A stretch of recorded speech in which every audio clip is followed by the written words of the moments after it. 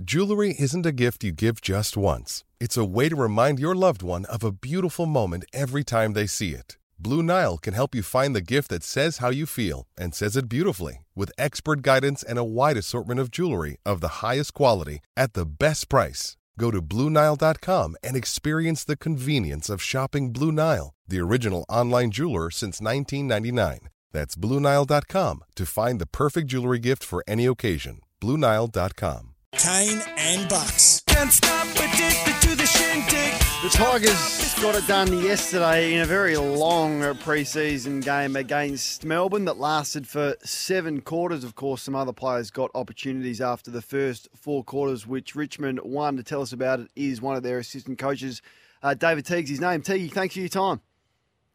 Absolute pleasure. What impressed you yesterday? Look, it was probably the intent. First time you play a few practice games against yourself, and it's always a challenge. So getting to play against real opposition, but it was the way the guys really attacked it. Their intent, I thought, our pressure, particularly on the ball. It was a scrappy game, which is normal in a first hit out. But the guys, they connected well. They seemed to have fun and play with energy, and that was probably the most pleasing thing. Teague, you're running the front six. Do you want Noah Bolter there for the front half of the year at least? Yeah, absolutely. He was probably one of our better players yesterday, along with Shea. We had lots of good players, but against Stephen May and quality opposition, he gave us a really good contest down the line and allowed our small forwards to get into the game. So his pre-season's been really strong. He's probably in as fit as he's ever been. So we're looking forward to him to continue to grow as a player and a person. His leadership and that side of things is going to be important because they're pretty young down there with Tom Lynch out. It's a bit early for a question like this, but does it signal that maybe Tom Lynch is going to be a little bit longer than expected, or can they all fit in? No, they can all fit in. So, no, we hope Tom will be up and going. I think he's doubtful for round 0 now, but we're hoping he'll be going pretty soon after that. But, no, I think they can all play together. Obviously, you need to have someone on the bench. We feel Noah and Jacob Kaczynski can both play in the ruck as well. So they can chop out in the ruck and with Tom down there. And if he's coming off a limited pre-season, a little bit less game time wouldn't hurt him. He normally plays really high game time. But we feel we can manage those guys if we can keep the pressure on at ground level. We've spoken a bit about the management of your group, and when you have your full complement, who knows where you can get to, but that's been a real challenge for you probably over the last 2 to 3, 4 years, to be honest. How is it to manage the likes of Prestia and Grimes and Lynch and Gibcus and Nan Curvis, and even Dustin Martin's had some hammy issues to a lesser extent? What is that balance like between high performance and coaching at Richmond? Yeah, look, it's a real challenge, particularly when you bring a new coach in and you want to get some chemistry and stability amongst the playing group. But yeah, look, it's a long season and you need to balance that out. And obviously, you're looking at those guys; they're fairly experienced guys, but. What we got yesterday was an opportunity to see a few different guys as well. Some of the younger guys that probably may not have got a game if those guys and like Thompson Dow really stood up, and probably our main on baller with Jacob Hopper and down in the back line, Tom Brown got an opportunity. Josh Gibcus, we've got some younger guys getting opportunities while those guys are out. But I think a lot of those guys will return for our Charity Shield match next week against Collingwood. Reflecting or changing tack a little, mate, and reflecting on the last 12 months, you're an experienced coach. You've been a senior coach and you've been in plenty of different environments. How do you rate Richmond as a football club and how they managed a changeover from obviously a very successful coach to an incumbent in Minnie McWalter, and now to have Adam there as senior coach? How did you feel through that transition?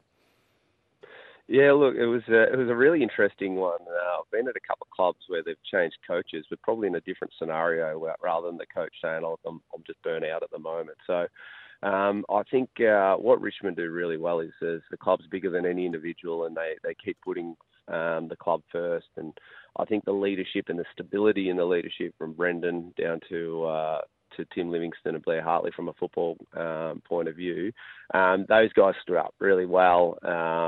The ability to stay calm, assess the situation, and then just move forward in what they thought was the right direction. I thought they just handled it really, really well. They didn't jump.